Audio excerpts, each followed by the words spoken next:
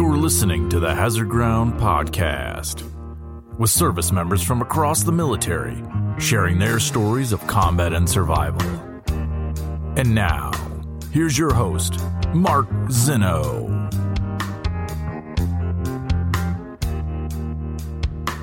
Welcome into the Hazard Ground Podcast. As always, we appreciate you joining us each and every week. Before we get started with this week's episode, which takes us back to Vietnam and a journey through the VA, a whole bunch of news that we need to get to. First off, once again, we want to thank the band Silence and Light and Brad Thomas, a previous guest on the podcast, for providing us with the introduction music for the show. We changed it up in the new year, and Silence and Light was gracious enough to offer us up this track. So check them out at silenceandlightmusic.com, a great band and great people.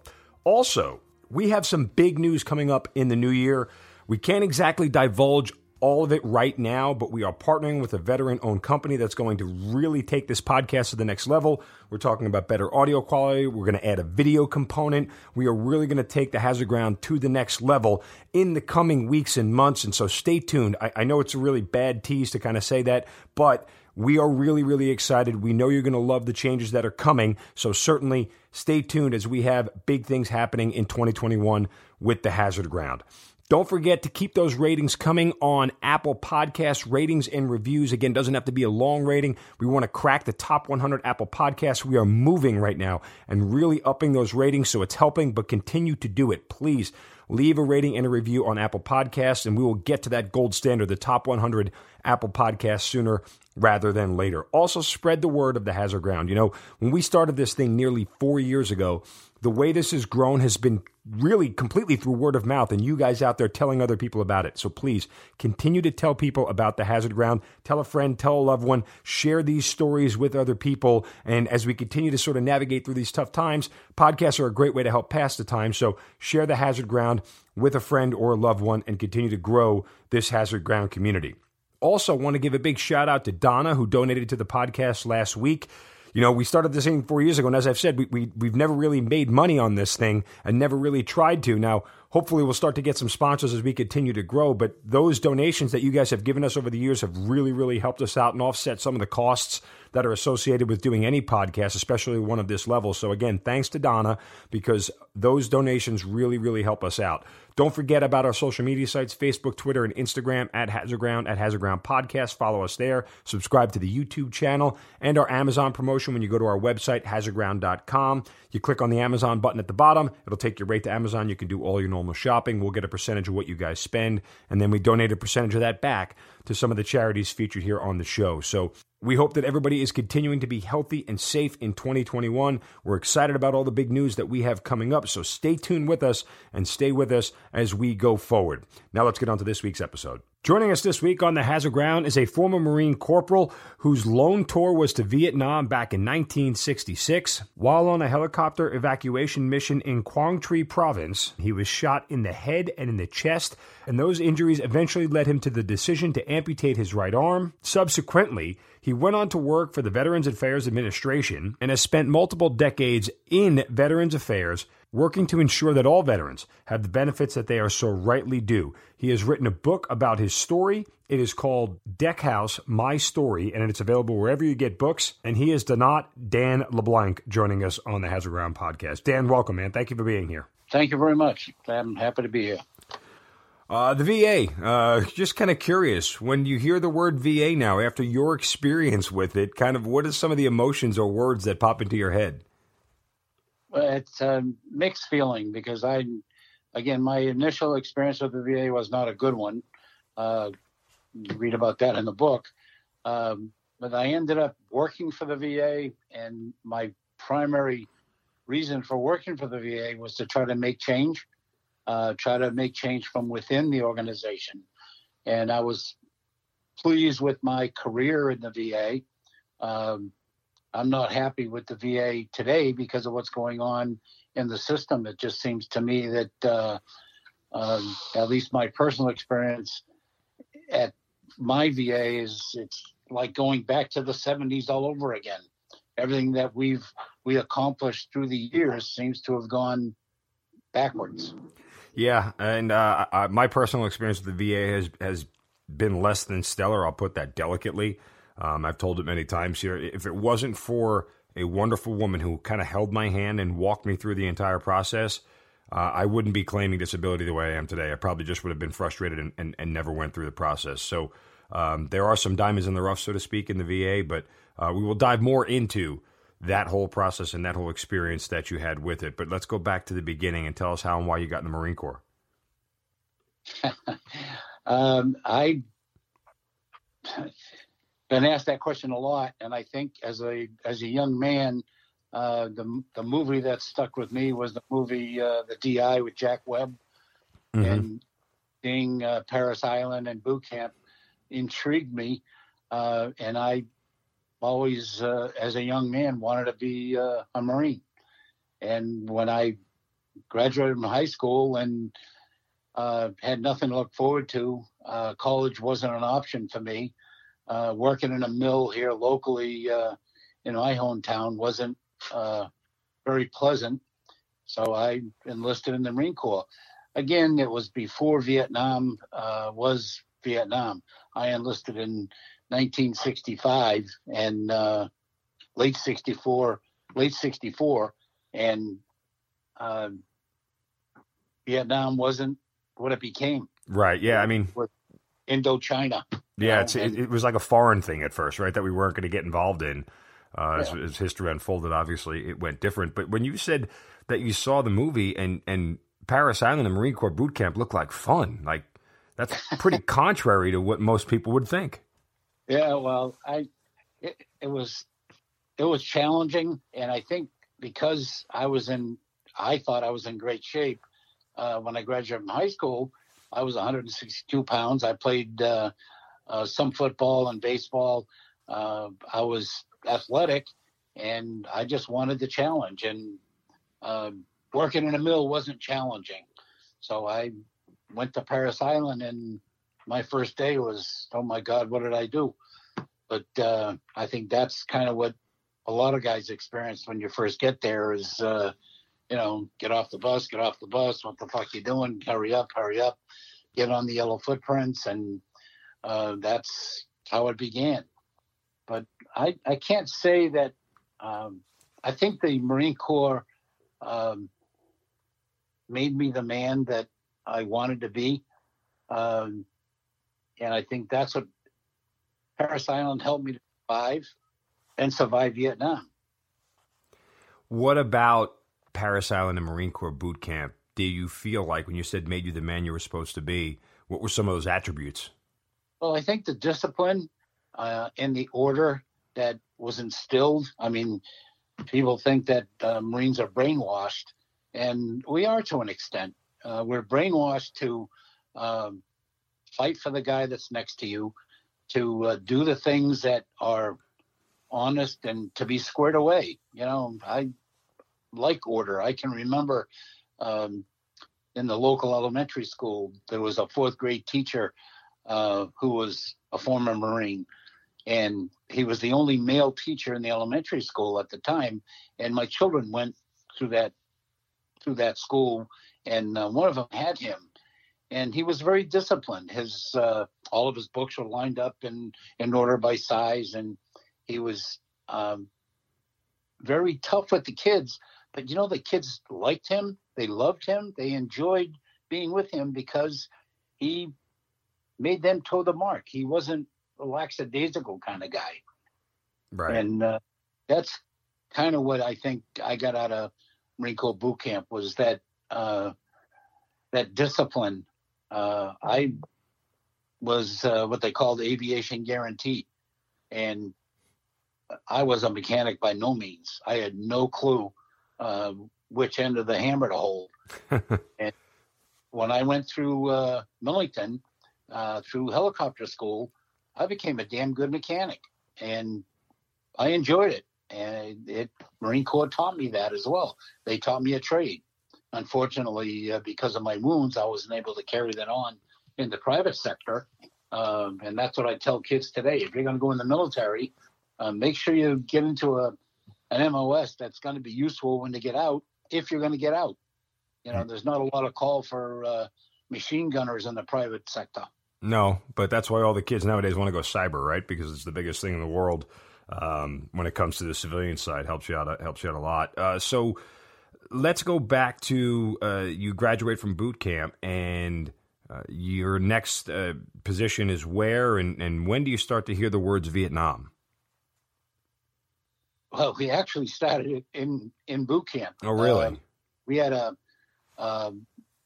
4 drill instructors, and one of them was a corporal who was in Vietnam, who had just come back from Vietnam early. I don't know if he was an advisor or what he was, but they were talking about, when you go to Vietnam, and that was the first time we had heard the word Vietnam. And then we went from, I got the meritorious promotion out of boot camp. I got PFC out of boot camp, which was, it was a great thing because only 10% of the guys who leave Parris Island get PFC. So I got my first stripe coming out of boot camp, and we went through ITR, Infantry Training Regiment, in North Carolina at Camp Lejeune. And we went through all of our weapons. We did BARs. We fired the BARs, a Browning automatic rifle. We did hand grenade training. We did the whole circuit, machine gun training. We had they even had a VIL set up. We had a VIL. They did all kinds of stuff at ITR, and then once we left ITR, we went on to wherever class the guys had. Mine was helicopter school in Millington, Tennessee, outside of Memphis. We did that. There were very few Marines there at the time. There was, I think, about 20 of us that went through the different schools that they had there. The avionics, the electronics, the hydraulics, metalsmiths, and mechanics. They made me a mechanic. I wanted to be clerical because when they started talking Vietnam, I had no desire to go to Vietnam and be on the front line. But I ended up. They gave us 3 choices, and I got my 4th choice was a mechanic. So they made a mechanic out of me, and like I said, I enjoyed it. I wasn't really good with classwork, as the story is told. But I was good in the shop. I knew my way around the motor, but when I had to take a test, I wasn't really good at taking tests. And even when I got to Vietnam, the first month in Vietnam, they put you on a detail, and I was put on mess duty. I got few jams on mess duty. They thought I was crazy. I got caught smoking in front of a couple of 55-gallon gasoline cans by the XO. I caught hell for that. And then the burn shack burned down, so I was in the middle of that. But I escaped harmless. I actually got put on, when I went back to the squadron the following week, I got put on flight skins. They made me fly in the first week I was there, which was unusual. Because most of the guys, when they come off detail, got put in the hangar deck, rebuilding motors and tail rotors and transmissions and that kind of stuff. I got put in flight status right away, I think because they thought I was crazy. But I enjoyed it. I enjoyed my very brief time in the Marine Corps. It was great. And it actually reminds me of the book has brought to me people that I hadn't seen in, 50, 60 years. One of the guys that I served with in Millington saw the book on Facebook. And when he asked me about the book, I recognized the name as somebody that I had served with in Millington. Well, it turned out that it was this guy, and he's up in Northern California, and he's very involved in the Marine Corps League, as am I. But he's in a group with a bunch of guys that have PTSD. He's in it's not really a outreach center, but there are a bunch of guys that get together up there that served in Vietnam, that are suffering from PTSD. And his wife became friendly with me on Facebook after he did, and told me that after he got my book, he's got macular degeneration, so he's having trouble reading. And he started reading the book with a magnifying glass, but he's having trouble. So she read the book to him, and she said it kind of snapped him out of his funk. And he actually contacted me and said that he called me, and he said that he thought, because he was hydraulics mech, he went in one direction. He went to El Toro, and I went to Vietnam. We never heard from each other again. And we were bunkmates in Millington. I never got his address. He never got mine. Well, we hooked up again because of the book, and she told me that because it snapped him out of it, he's become a different guy. Was pleased to find out that I wasn't killed in Vietnam, and was very pleased with the book, and we reconnected. That's happened to 2 or 3 other people since the book's been out. So That's awesome. It's been great in that respect. And I really intended for the book to be something for my children and my grandchildren, because my children grew up with me as dad, the Army amputee, so they know the struggles that I've had through my life. Even though I've always tried to do things on my own, I'm very independent.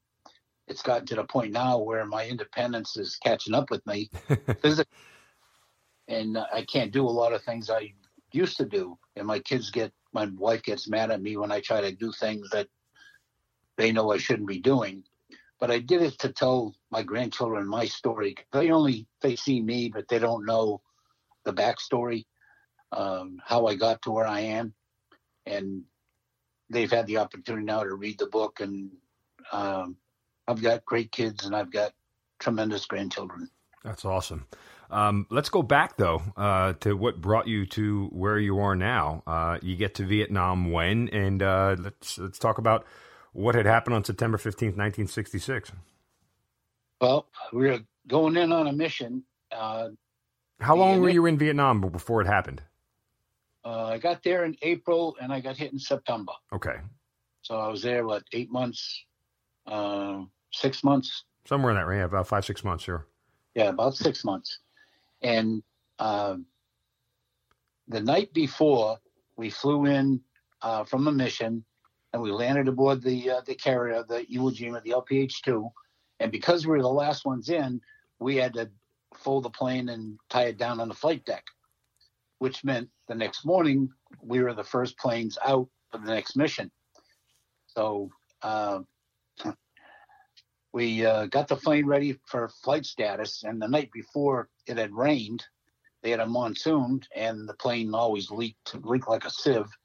Our flak jackets were on the floor of the aircraft, so they got soaking wet. So I took them out. I put them on the flight deck to dry out. We ended up, we taxied forward, got the grunts on the plane, and flew to the mission, leaving our flak jackets on the flight deck. We very seldom wore them anyway, but I put them on the flight deck because they were wet. We did the first mission. The mission was supposed to be a hot zone. We went into the zone, dropped off the grunts, nothing. No fire. We didn't see any enemy. We didn't get shot at. It was nothing. As we left the ground, we got a call to go on an extraction. They had told us 2 WIAs and 2 KIAs, and the rest of the platoon they walked under an ambush. There was 9 other guys that wanted to be extracted. They were Marine Corps recon. So we flew to the coordinates, but the left seat that morning was a new pilot, a jet jockey who had just been assigned to the squadron. And I can remember flying into the zone at Treetop, which we never did. We always flew in at altitude, and then we pulled what they call an auto rotation and dropped into the zone. But we didn't. We flew in like we were flying into Logan Airport. And as we're flying towards the zone, the right seat, the pilot is doing the coordinates to tell the left seat where to go. And he flew us in at Treetop, as we kept getting to the zone, we started to get fire. We took 4 rounds. 1 round went below the left seat into the clutch. The next round went behind him into the servos, and the next 2 rounds went into the window and hit me. That put me down. As I was told, the door gunner, the crew chief, told me 2 days later that he heard fire on my side of the plane. He turned, saw me firing the machine gun, turned back because he started to get fire on his side. And I don't remember firing my machine gun, but I had my hand in the trigger housing ready to fire when I got hit. So when I fell to the floor, I was on the floor. I got disconnected from the ICS, from the phone line, so I couldn't tell anybody anything. I'm laying on the floor saying, that's it, man. I tried to get up. I couldn't get up because I immediately lost the use of my right arm because I got hit in the chest. Where did the other bullet hit you? One went, hit me in the chin and grazed my neck, and the other round went into the chest between the clavicle and the jugular vein. Oh, wow. Then took the tour, went down, took out the top of my right lung, hit 3 ribs, and went out my back, went around my shoulder blade, which was amazing. The round went around the shoulder blade and out my back. The shoulder blade, I was told by physicians later on when they looked at the scar on my back, because they couldn't close it immediately. They had to wait for the skin to become more pliable because the hole in the back was probably about 2 or 3 inches in diameter. That's insane. From just, was it a standard 7.62 round? What kind of round was it? No, it was 30 caliber machine gun. Oh, 30 caliber. Okay. It was 30 cal. I found this out later that what had happened by the time the planes flew in to get these guys out, they had run out of ammunition, the grunts, and it was hand-to-hand combat.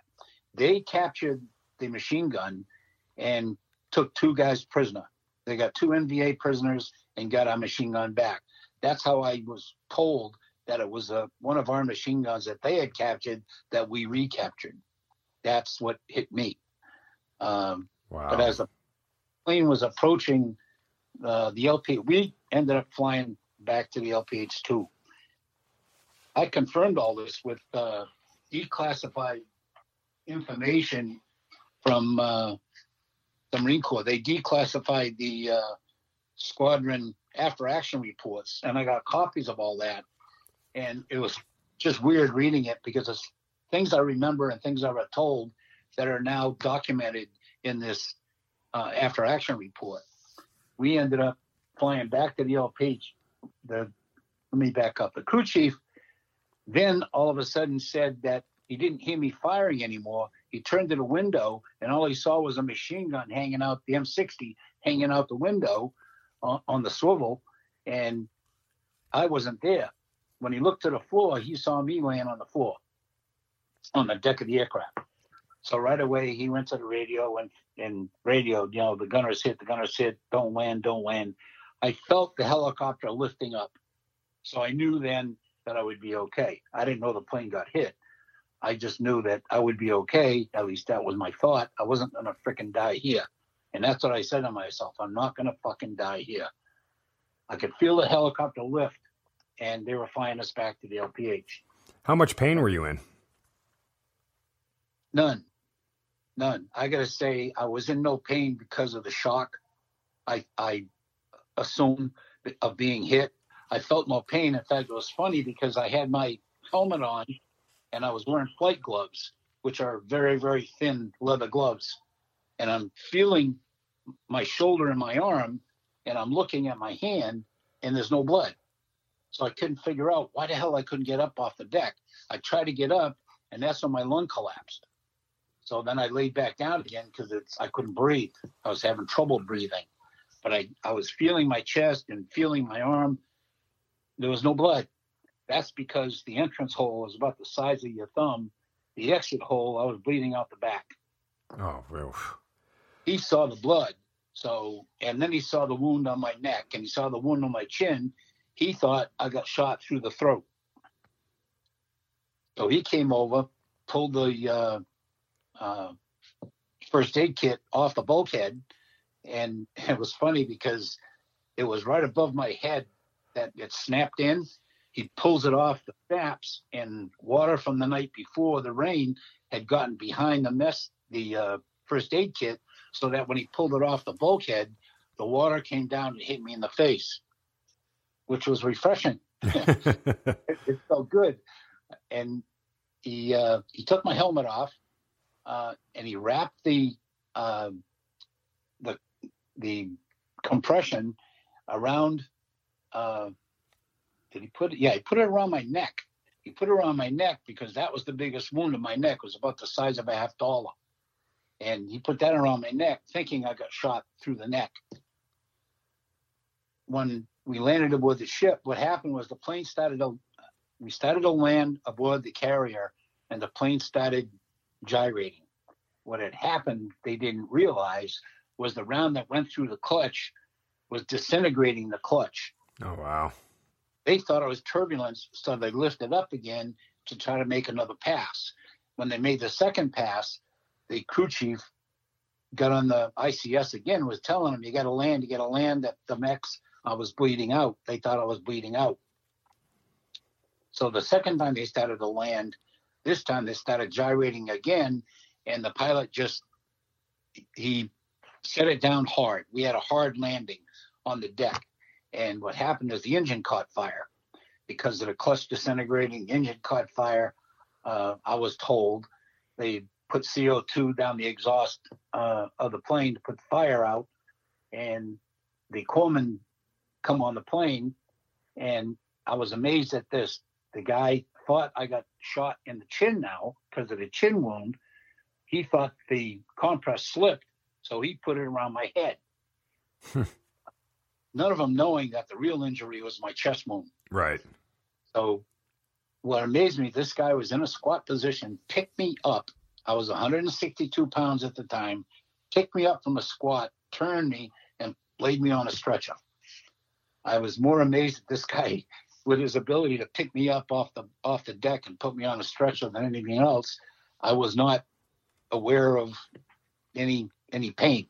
I'm more of a shock that you stayed awake through this whole thing, like you didn't pass out at some point. No, I didn't go out until they put me out. I remember all of this like it was yesterday. Wow. The stretcher bearers took me out of the plane and started running from the plane to the hangar elevator. And as they're running across the flight deck, my right arm was on my chest because they were running and bouncing. I had no control of it. It fell off the stretcher, and I yelled because it hurt. So they put me down, and the corpsman said, "What's the matter?" I said, "Oh, my arm hurts." So he picked up my arm, lifted it up, and just let it go, thinking I had control of it, and it fell on my chest, and I went, because I didn't realize, they didn't know my lung had collapsed, and I had busted ribs. So that was the first time that happened. They got me to the elevator, the hangar deck elevator, took me down to the hangar deck, put me across two wooden horses, cut all my clothes off. This is where I got mad at the Navy because I had Jungle Utilities that I was wearing, and I carried a 38 John Wayne style on my left side because I flew window, so the gun was always on the bulkhead side because we transported a lot of ARVNs, and I was always afraid that they'd steal my pistol. So I wore it John Wayne style on my left side. I had a 10-round ammo belt with a holster, and I had 6 rounds in every pocket of my Jungle Utilities. I always thought that if we got shot down, I had plenty of ammo on me, in addition to the ammo can and the ammo belts that we had in the plane. When they were cutting my clothes off, they ended up, I remember one of the corpsmen saying, "Gee, this guy's a walking armory," because every time when they took my pants off and my jacket off, it was full of bullets. Mm-hmm. Well, they ended up losing my pistol. I had a pistol on my left side and a survival knife on my right side. They somebody stole the knife and somebody stole the pistol. They found the pistol belt, but they never found the pistol. They cut my clothes off, and I'm laying on the stretcher, and they don't know what's wrong. They're checking my throat. It wasn't a through and through. The chin was it was a graze, and so was the wound on my chin. I started complaining that my back hurt. So the doc rolled me over on my left side, and he said, get this guy up to sick bay right away. Now I'm going to get scared because they put the stretcher on a forklift, get me up to the next level where the sick bay was. And I'm saying to myself, they're going to drop me off this goddamn forklift. I'm going to die because I'm going to hit my head and, get killed instead of getting shot. They brought me up to sick bay. Two guys stepped out, got me into sick bay, put me on the operating table. Then the doc come over to me, and he said, where you from, Marine? And I always said Massachusetts. He said, really? So I did my residency at Mass General. I said, good. I said, I hope you know what you're doing. So he said, don't worry about me. I'll take good care of you. And he said, count backwards from 100. So I got to like 98, and he's on top of the operating table, pushing a rod down in my chest. And I grunted because I could feel the pressure, and he stopped. He said, you feel that? That was the last thing I remember. I woke up a couple of days later in sick bay in a bed, and there were two guys in the bunk, one guy in the bottom bunk, one guy in the top bunk. The guy in the bottom bunk, I remember looking at him, had reddish blonde hair.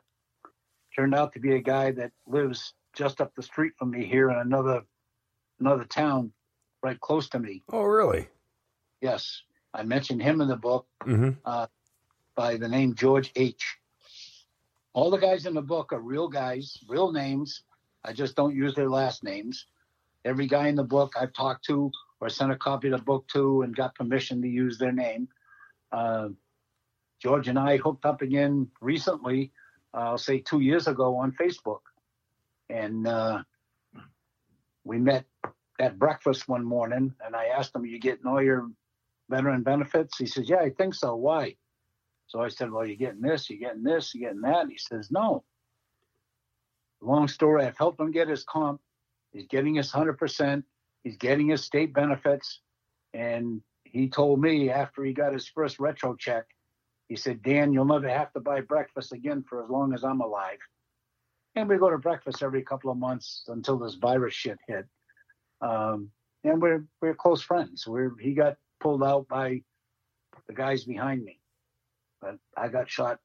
In fact, he'll tell people, Dan lost his arm trying to save me. And he lost use of his right arm. He got machine gun. He was a B5 Sergeant Recon in the same 26th Marine Division that we supported off the carrier. And I met another guy who I'm friendly with. I had coffee with him this morning.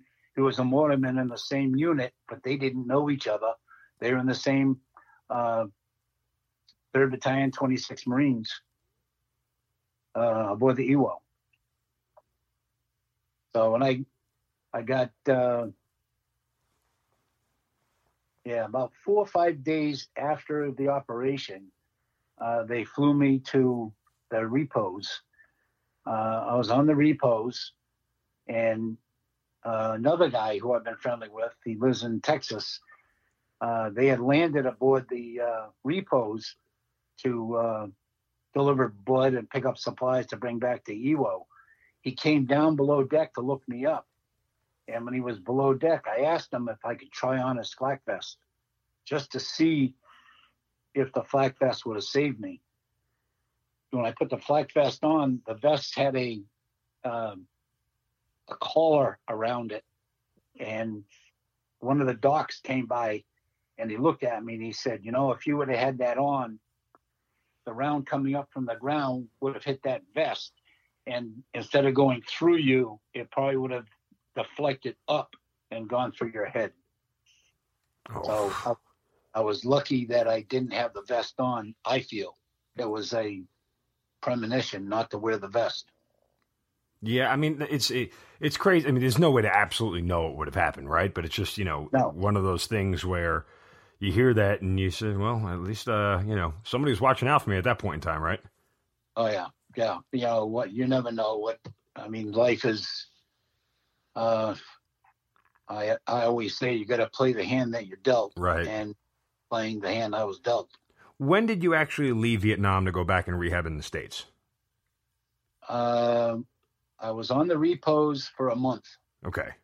Because they tried to repair the damage, and it didn't work. I had seven nerve blocks. They tried to stop the pain because I was in a lot of pain. I was on Demerol every 4 hours, and they would say to me, the docs would say, try to make it last as long as you can, but if you need it, ask for it. But I could only get it every 4 hours. And the longest I ever went was like 8 hours, and I was dying.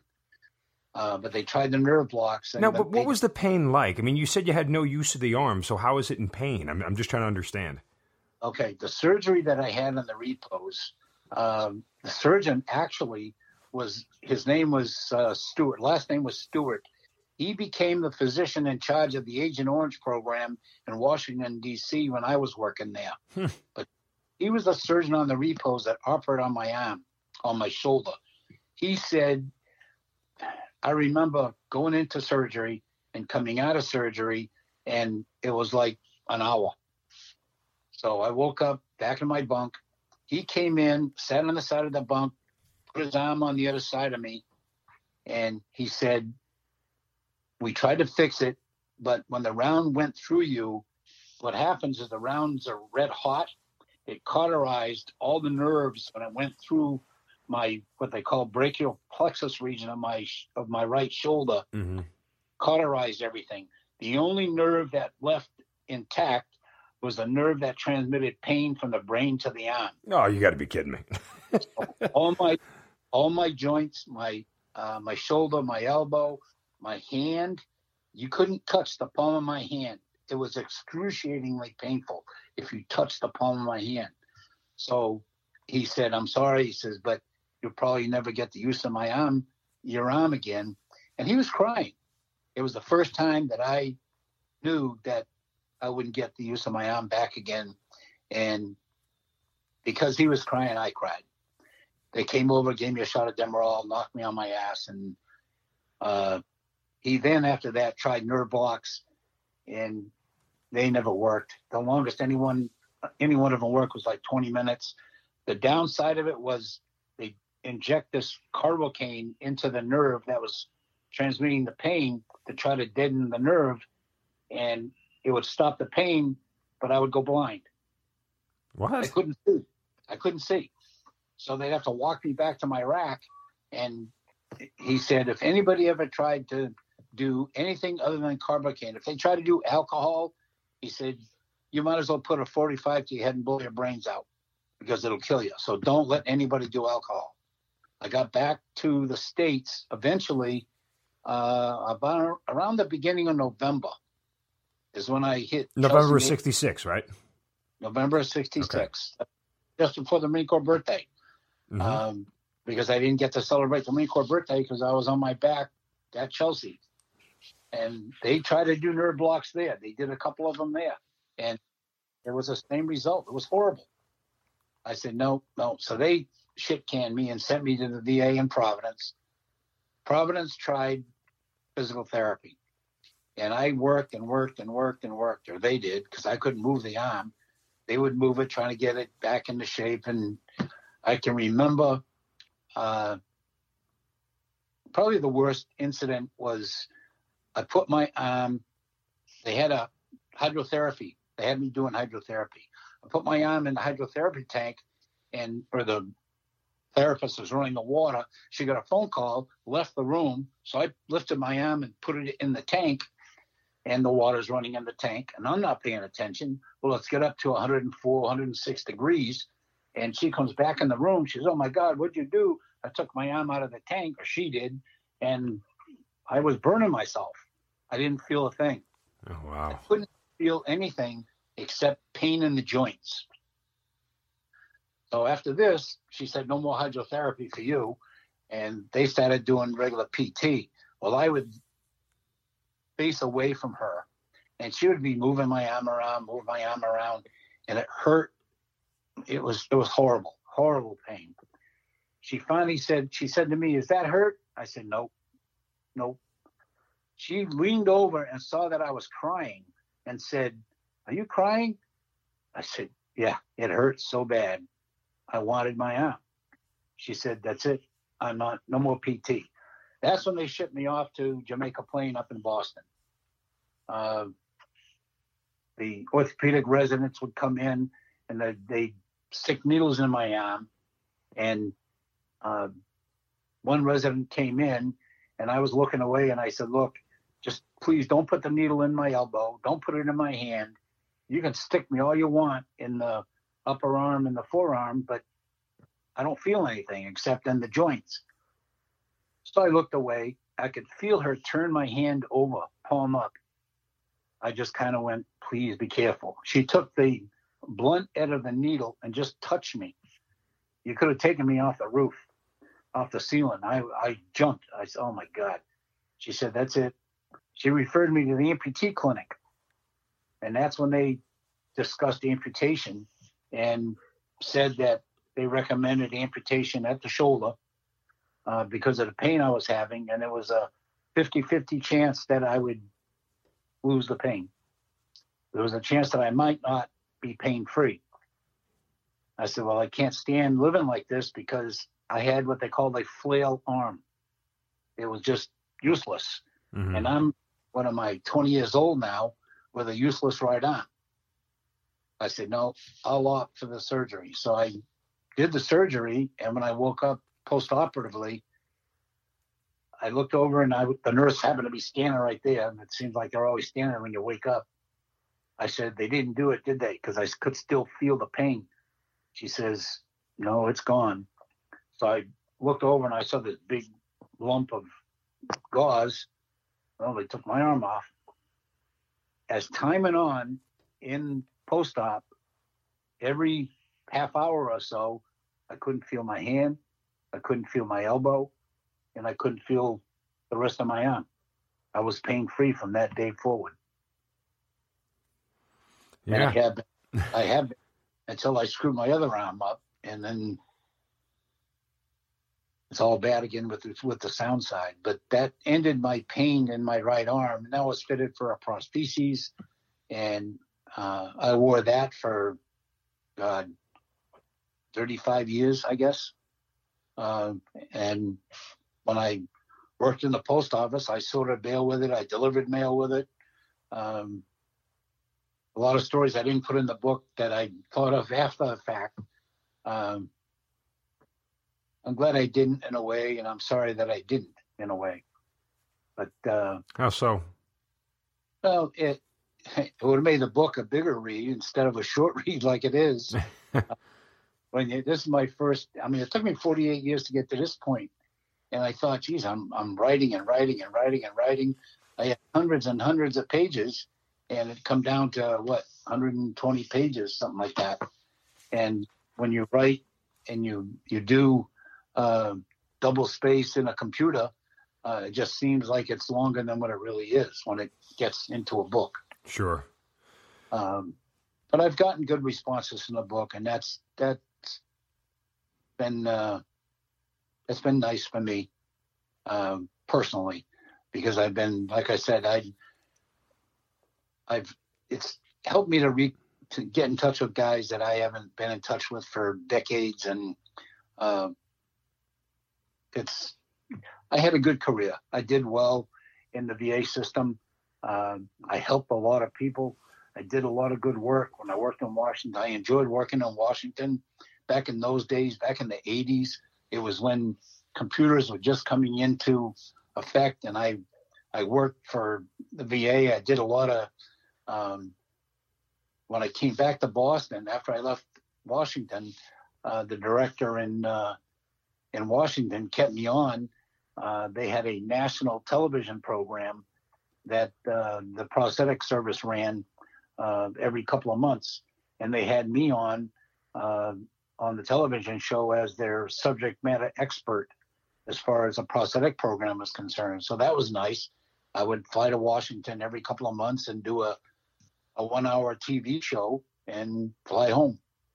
And oh, by the way, the name of the book is Deckhouse, My Story. You know, we referenced it in the beginning, and obviously it is doing really, really well. And I love the fact that people have been connecting with you over it. But I wanted to focus on your experience, the decision you made to go work for the VA, your experience there, and sort of how that all came to pass. Because I think, and correct me if I'm wrong, like going to work for the VA is a conscious decision, right? It's not just like a job you fill out and do. I don't, maybe back then it was, Dan, but nowadays, like if you're going to work in that environment, you know what you're getting into. Yeah, well, initially I was frustrated because when I applied for benefits to the VA, after I was wounded, I was denied a couple of times because I was on military retirement. Back in the day, back in the 60s, you had to choose military retirement or VA compensation.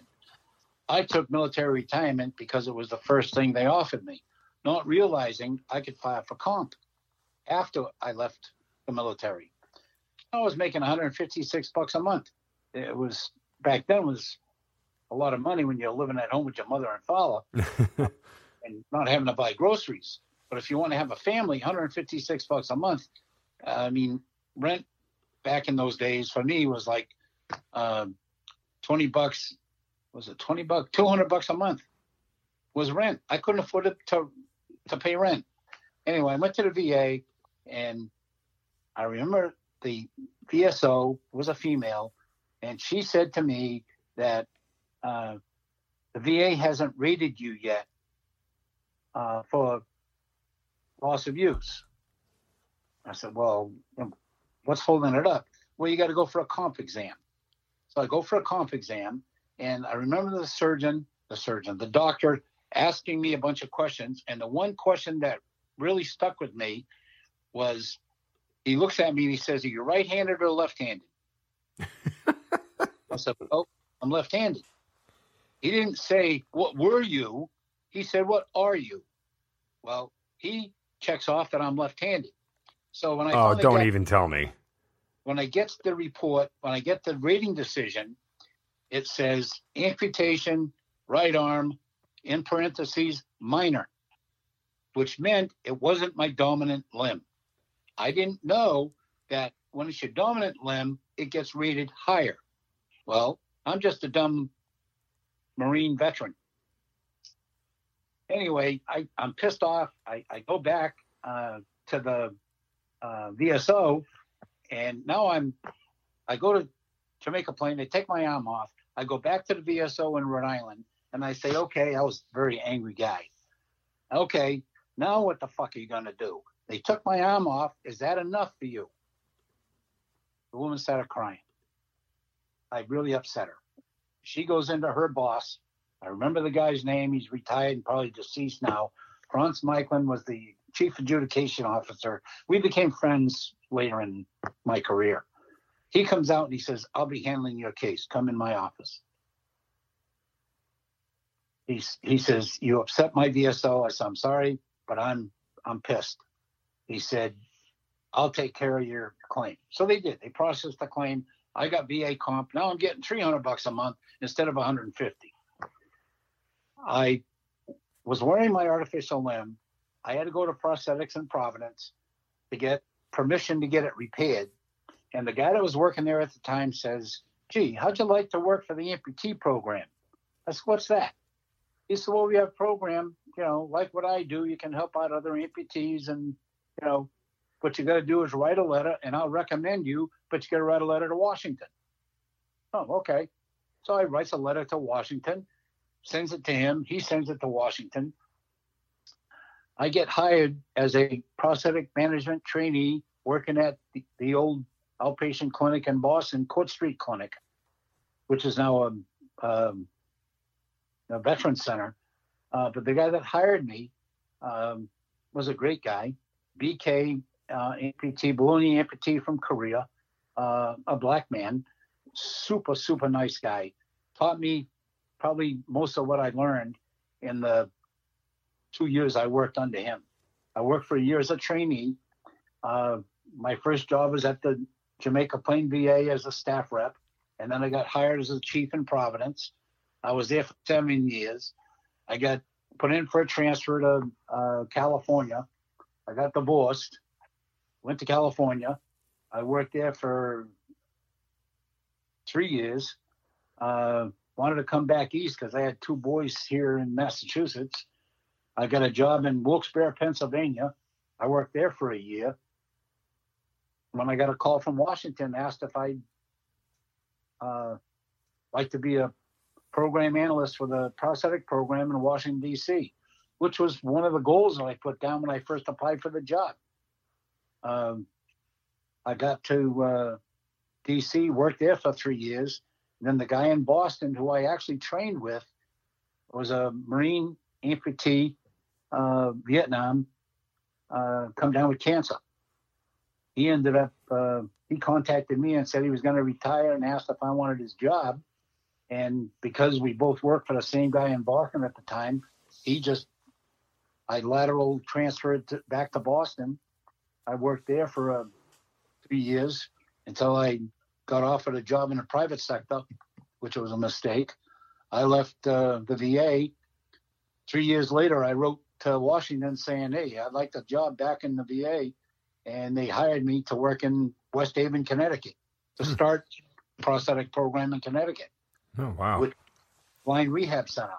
They had a huge budget. One of the few blind rehab centers in the country, but they never had a prosthetic manager. It was always run by a clerk. So I ran that program, got that started. Then a position opened up in 20 minutes from my house, because I was driving to Connecticut every day, 2 hours and 4 minutes one way every day for a year until the position opened up in Brockton. I applied for that job because it was a higher grade and 20 minutes from my house. So I got that job as an assistant. And then Providence opened up again. And I said, well, you can't pay me because I make more money as an assistant in Brockton.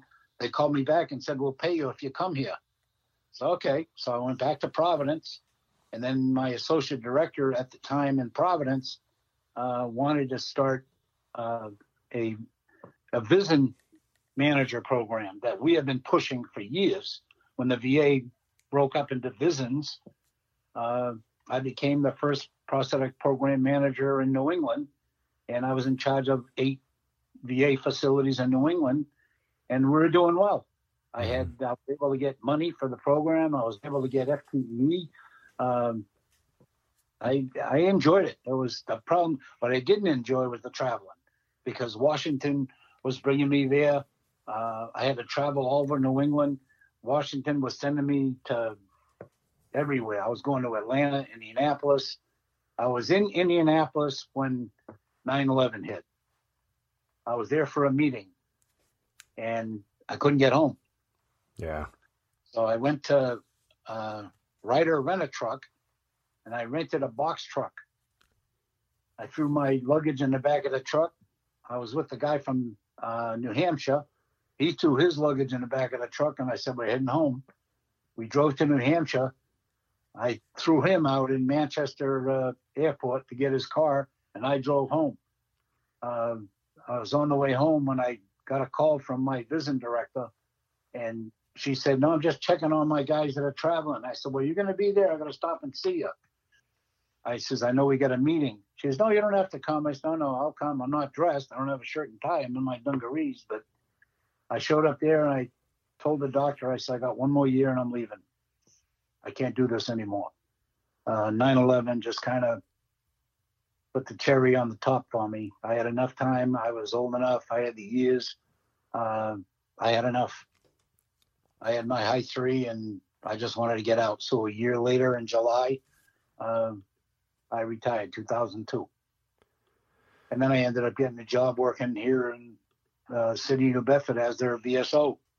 I worked there for 8 years, got my tenure, and retired from there. I like to say that when they hired me, the city council hired me in New Bedford. They said they needed their VSO to do more outreach. Okay, I'm good at that. I started out with 50 clients. I ended up with 500. Impressive. The budget went from $160,000 a year to $3 million a year. So it was a good program. It was helping a lot of people. It was a financial assistance program that the state runs in Massachusetts, and most of that money went back to veterans and widows of veterans that live in the city, and the city was reimbursed 75% of every dollar they spent. So it was it is a great program. Mm-hmm. I did that there, and I retired from there, and then I got a call to be the VSO here in my hometown. I did that for 3 or 4 years, and I turned that over to another guy who wanted the job. And I got a call and helped out a couple other communities that were short, guys that would resign, and I'd help them out with their program. But I still help guys now and then. I've helped probably 3 guys in the last couple of months, guys that I served with in Vietnam, Marines who've had heart attacks, mm-hmm. and that's all compensable.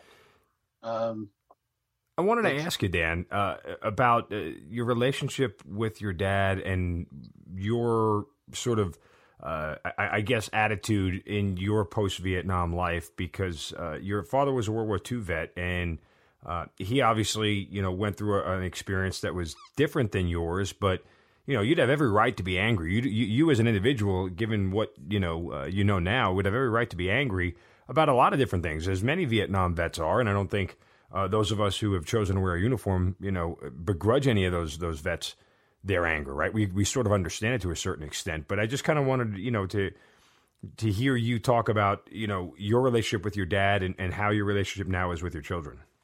Yeah, growing up, my father was my hero.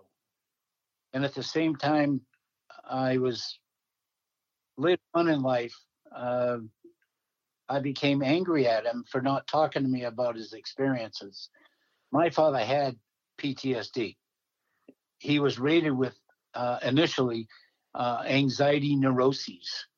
It was shell shock in World War I, anxiety neuroses, and then it became post-traumatic stress disorder.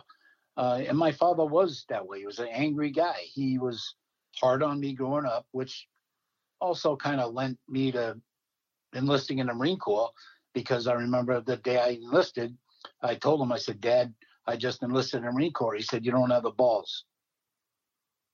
Okay. I went to see my mother and she cried. But that's how my father was with me. He was tough on me. He was tough with me growing up. And I was kind of angry in that he never talked to me. But I remember stories from my aunts and my mother that after I was wounded and he heard that I was wounded, he didn't go to work. He sat in his chair looking at the wall until I came home. And then once I came home and he knew I was okay, he went back to work and we talked very seldom. I can't tell you a conversation that I've had with my father. And that's hurtful to me today. I always kind of had a feeling that he was jealous of me because I was 100% and he ended up getting up to 50%. In fact, I told my mother, he died of congestive heart failure.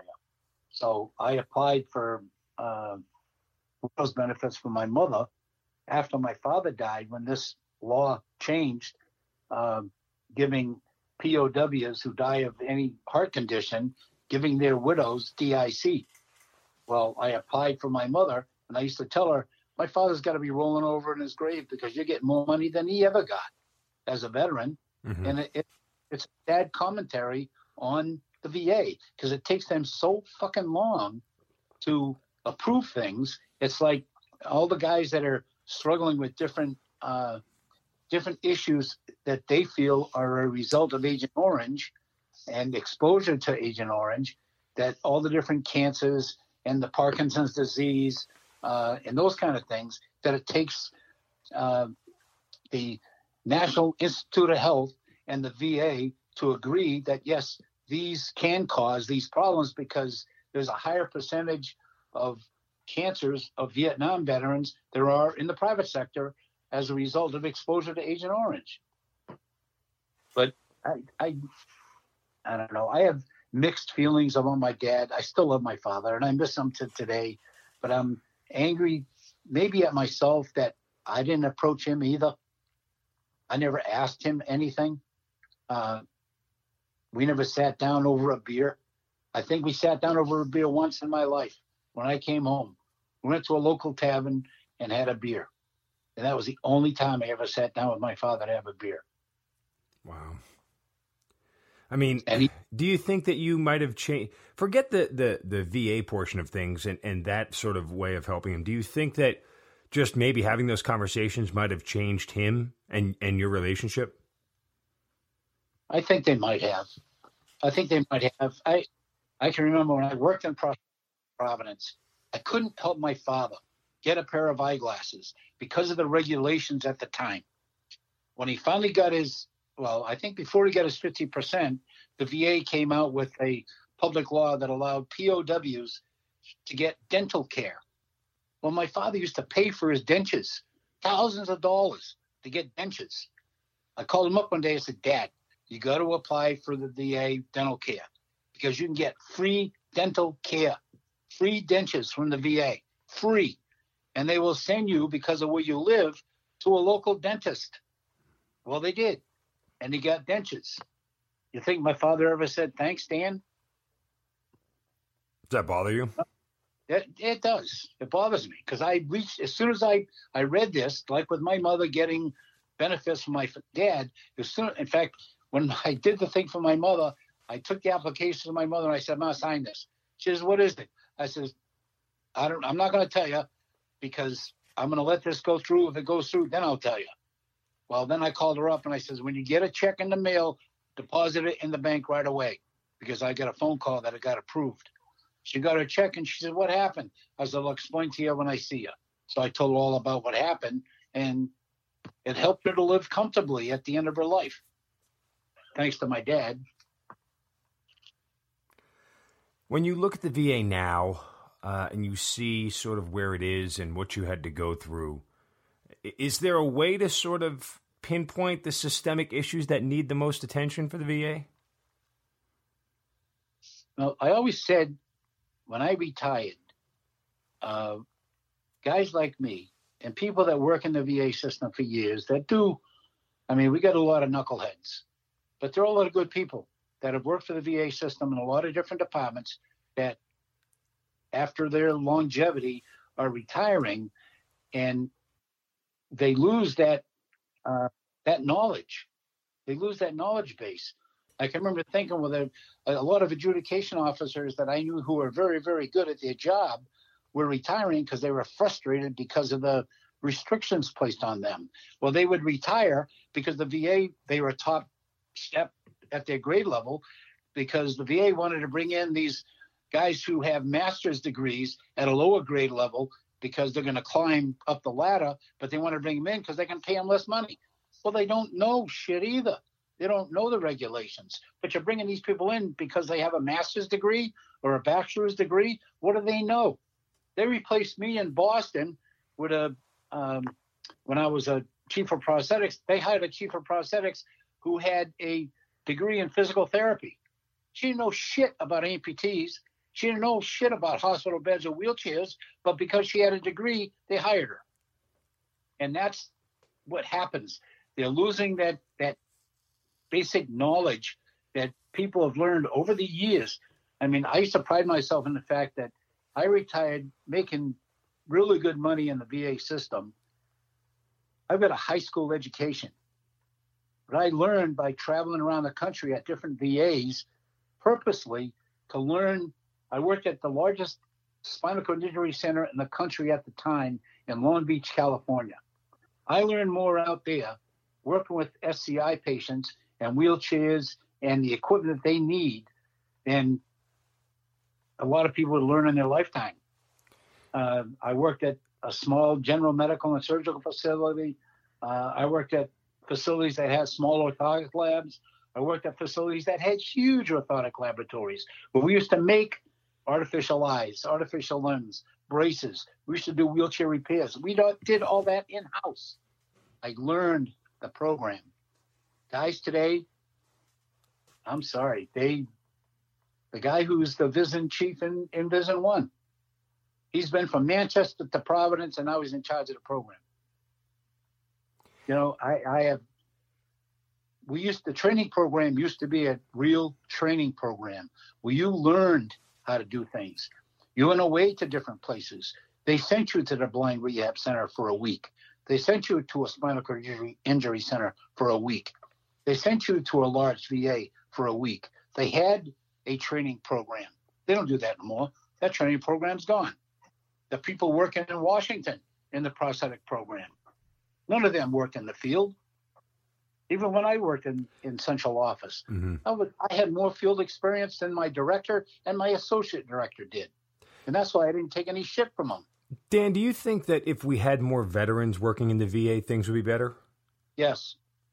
Because, I mean, I keep hearing you talking about this experience and working through the ranks. I would just say generally, and again, I've never worked for the VA, obviously, but nobody knows our ailments better than we do. Kind of nobody knows what we need better than we do. And it seems like we got a whole bunch of people who have never been through what we've been through deciding about what our future is going to look like. Yeah, and that's exactly what the core of the prosthetic program was initially, back after World War II, was to hire amputees so that when the amputees went through their amputation at the VA or came home as amputees, you had an amputee that you could talk to that's been through the same experience and can tell you what to expect. Not somebody who's a physical therapist that can tell me what it's like to be an amputee. Because they don't know what it's like. And it's frustrating. Listen, I hear your frustration. I get it. I mean, I would feel the same way. I mean, you know, again, I find it incredibly frustrating just dealing with the VA for simple, small things. I can't imagine when, you know, comparatively speaking, there are vets out there who have much worse problems than I do that they have to deal with that sort of, you know, can be very disillusioned, disheartening on a day-to-day basis because you're sort of stuck in this place you can never get out of, or at least not without help from the VA. Yeah, and there are some good people. Sure, there are. Yeah, absolutely. Finally, I have a primary care physician who is the salt of the earth. She takes care of me like nobody in my 50 years dealing with the VA has ever taken care of me like she has. And I've known her for a long time. When I worked at the VA, I knew her because we worked there. But I didn't get her as a primary care physician until after I left the VA. And I specifically asked for her, and the chief of primary care, he had approached me to do a favor for him at the time. I did the favor for him, and I said, okay, I need a favor. He said, what's that? I need a new primary care physician. He says, who do you want? So I told him who I wanted. He said, well, you know, she only takes care, she's in charge of the women's program at the hospital, and she only handles a few male patients. I said, well, if she'll take me, that's great. If she won't, that's okay too. But just ask her. Well, she did, because she knew me. And she knew that it's no bullshit. What you see is what you get with me. I'm going to tell you straight out, I think you're an asshole. And my last primary care physician before her told me that I was obese and I needed to lose weight. I said, you're telling me I need to lose weight? You should get off your fat ass. This guy, I said, you're telling me to lose weight? I said, and you don't even get up to examine me off your chair. I said, get out of here. And I walked out. I had a problem with when I retired, that's when the PTSD started to get to me. Right. And they sent me to a PTSD clinic in Rhode Island because they didn't want to go to the local clinic because I knew the people and I thought they were all assholes. So send me to somewhere where they don't know me. So they sent me to this guy. It turned out to be, he was a licensed social worker, retired Marine Corps, I think he was a gunny, retired gunnery sergeant, Marine Corps, peacetime guy, never been in combat. First visit, I go there with my resume, my bio. I gave my bio, because usually the first thing is I want to talk about who you are, what you did, blah, blah. I said, read this, I'll come back next week. So I go back, he says, wow, you see, you've been around, did a lot of stuff. I said, yeah, I've done a lot of stuff.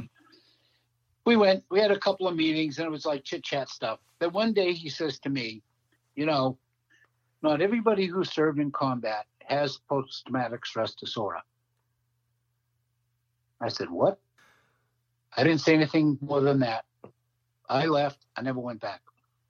I kept getting notices to report. I just never called. I just said, screw you. I get a call from the chief of PTSD, who I knew. He said, Danny, so what's going on? We're concerned. Yeah, you think I'm going to commit suicide because I'm not showing up to this clinic? I said, the guy's an asshole. I said, he told me, and I told him what he said, that not everybody in combat has post-traumatic stress. I disagree with that statement. If you served in combat, you got post-traumatic stress. Mm-hmm. I don't who you are, what you did, but you served in combat. I'm not talking somebody who worked in the mess hall. I'm talking about somebody who served actually in combat, a line guy. I said, I picked up bodies. I did medevacs. I picked up KIAs. I picked up WIAs. I got shot at. I got shot. And you're going to tell me I got post-traumatic stress talking about it. So he said, well, would you mind coming back if I give you somebody else and don't go to the outreach center, come here to the clinic. And I said, okay, doc, because it's you, I'll come. So I went, and it was a female PhD, and we talked for months and months. And she finally discharged me. And when I came home, my wife said, well, what did she say when she discharged you? She told me that I got to stop dealing with veterans. My wife said, you can't do that because that's all you've done for the last 50 years. I said, I know, but that's what she said. So it is what it is. Well, to a certain extent, it's your personal PTSD on top of others' PTSD that sort of gives you more of it, right? I mean, that's kind of what it sounds like. Yeah. There's a lot of anger and frustration over your inability to help them to the level that you wanted to help everybody, and that sort of leaves you feeling wounded again. Yeah, when you deal with, I think it's worse for me when I'm dealing with assholes. When I'm dealing with guys that are, I wanted to go, but, I couldn't go because, I got this problem with my knee, and yeah, okay. Yeah, I don't need to hear that. And when you hear stories about guys who, oh yeah, I got post-traumatic stress because I was in Germany, and I watched all the wounded guys come home with that PTSD. Then you find out the guy was a fucking clerk typist. I said, well, what did you do? Oh, I was an admin. Oh, and you got post-traumatic stress. What, your file cabinet hit you in the knee and you got PTSD? I mean, come on.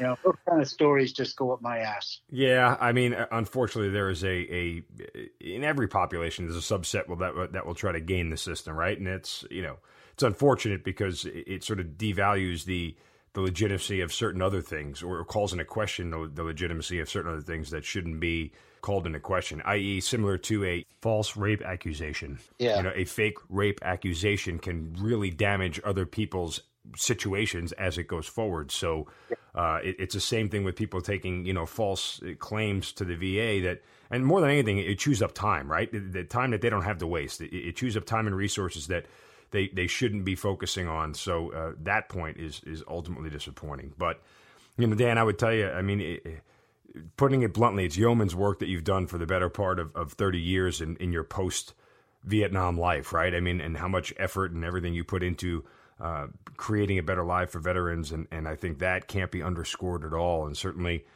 you still have a passion for it because I can hear it in your voice. I can hear that it still sort of gets you out of bed in the morning to a certain extent, even if you're not working in that field every day, knowing that there are people out there who need help and deserve help, that, there's guys like you around that are still pushing for that. Yeah, and I enjoyed my years doing it. And I still enjoy doing it. If I can help somebody, I just don't like waiting. I got to say one more thing, Mark. I listened to your interview with General Livingston, I think it was, and I remember a comment that he made about people who thank him for his service or give him a welcome home, and that he's tired of that shit. Well, that struck a note with me because it's embarrassing to me. I say thank you to people, and I kind of walk away from it. But it's been 50-something years, and I appreciate it.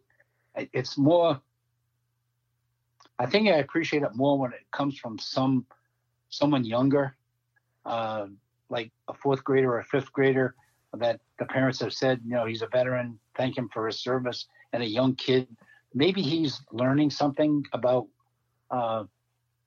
veteran status or what a veteran really is.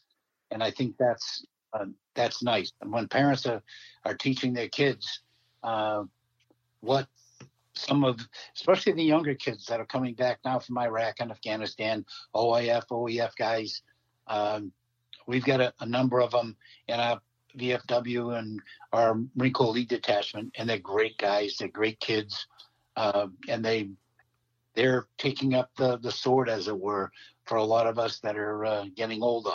Yeah, and it's not pity. Yeah, absolutely. And that, cliche, but team effort overall, right? I mean, I look up to the Vietnam generation. I certainly couldn't have fought the war that you guys did. I mean, it's just I think about it now. I mean, I got Kevlar, I got body armor, I got the best weaponry and everything else. I mean, you guys, it was just it was walking in a gunfire until you ran out of soldiers or they ran out of bullets, one or the other. And that's just it seems almost a different time of warfare that you guys had to deal with. So, okay. I certainly try to. And I think we do a good job here on the podcast of elevating those Vietnam veterans and their status, because we don't want them to be forgotten about, right? Like, it's easy to focus on the war on terror folks, as you mentioned, OIF, OEF guys, but we look so fondly upon the World War II folks as the greatest generation. Well, unfortunately, as time goes by, the Vietnam War vets are going to be. You're going to get to a point where there's the last remaining vets from that conflict, and we have to do the right thing by them while they're still here. Yeah, and what's happening now is there's more of us Vietnam veterans than there are World War II veterans, because they're dying at such great numbers. Yeah. There are fewer Korean War veterans because they're getting older as well. They're in their 90s. And what's nice is when you talk to a OAF or OEF guy who is grateful for the Vietnam veterans because of how we treated them when they came home, which is we've elevated them more so than we were elevated by our peers. 100%. And I think that's part of the reason why we get treated so well is a guilt over how America treated Vietnam vets. They realized they were wrong and they wanted to do it better. And I think that's an important thing to remember. And I know many Vietnam vets aren't necessarily still mad at the way they were treated, but they just wish it was different. But they're all thankful that now veterans are getting sort of the status that they deserve in that sense. Yes. So, yes. Well, I think that's a good note to end on, because certainly you have had a huge role, again, in enriching veterans' lives. And reminder, the name of the book, Deckhouse, My Story. You guys can get it anywhere, Amazon, wherever you could get your major books. But take the time to read this thing. It's a great story, and certainly one that sort of ties together generations of people in combat, and I think that's really poignant. But Dan, I certainly thank you so much for your time. Continued luck and success with all your work, but just thank you for being here, and thank you for being part of the Hazard Ground. Thanks, Mark, and you can get the book through me. I'm on Facebook, Dan LeBlanc on Facebook, and I've got copies here that I can ship out to you. I appreciate the exposure. Well, Dan, again, thank you and good luck. Thank you very much. Have a great day. You've been listening to the Hazard Ground Podcast, hosted by Mark Zinno. If you have an interesting story to tell and you'd like to be on the show, send us an email at producer@hazardground.com. And if you like the show, don't forget to subscribe, rate, and review on Apple Podcasts. Thanks for listening. We'll see you next time.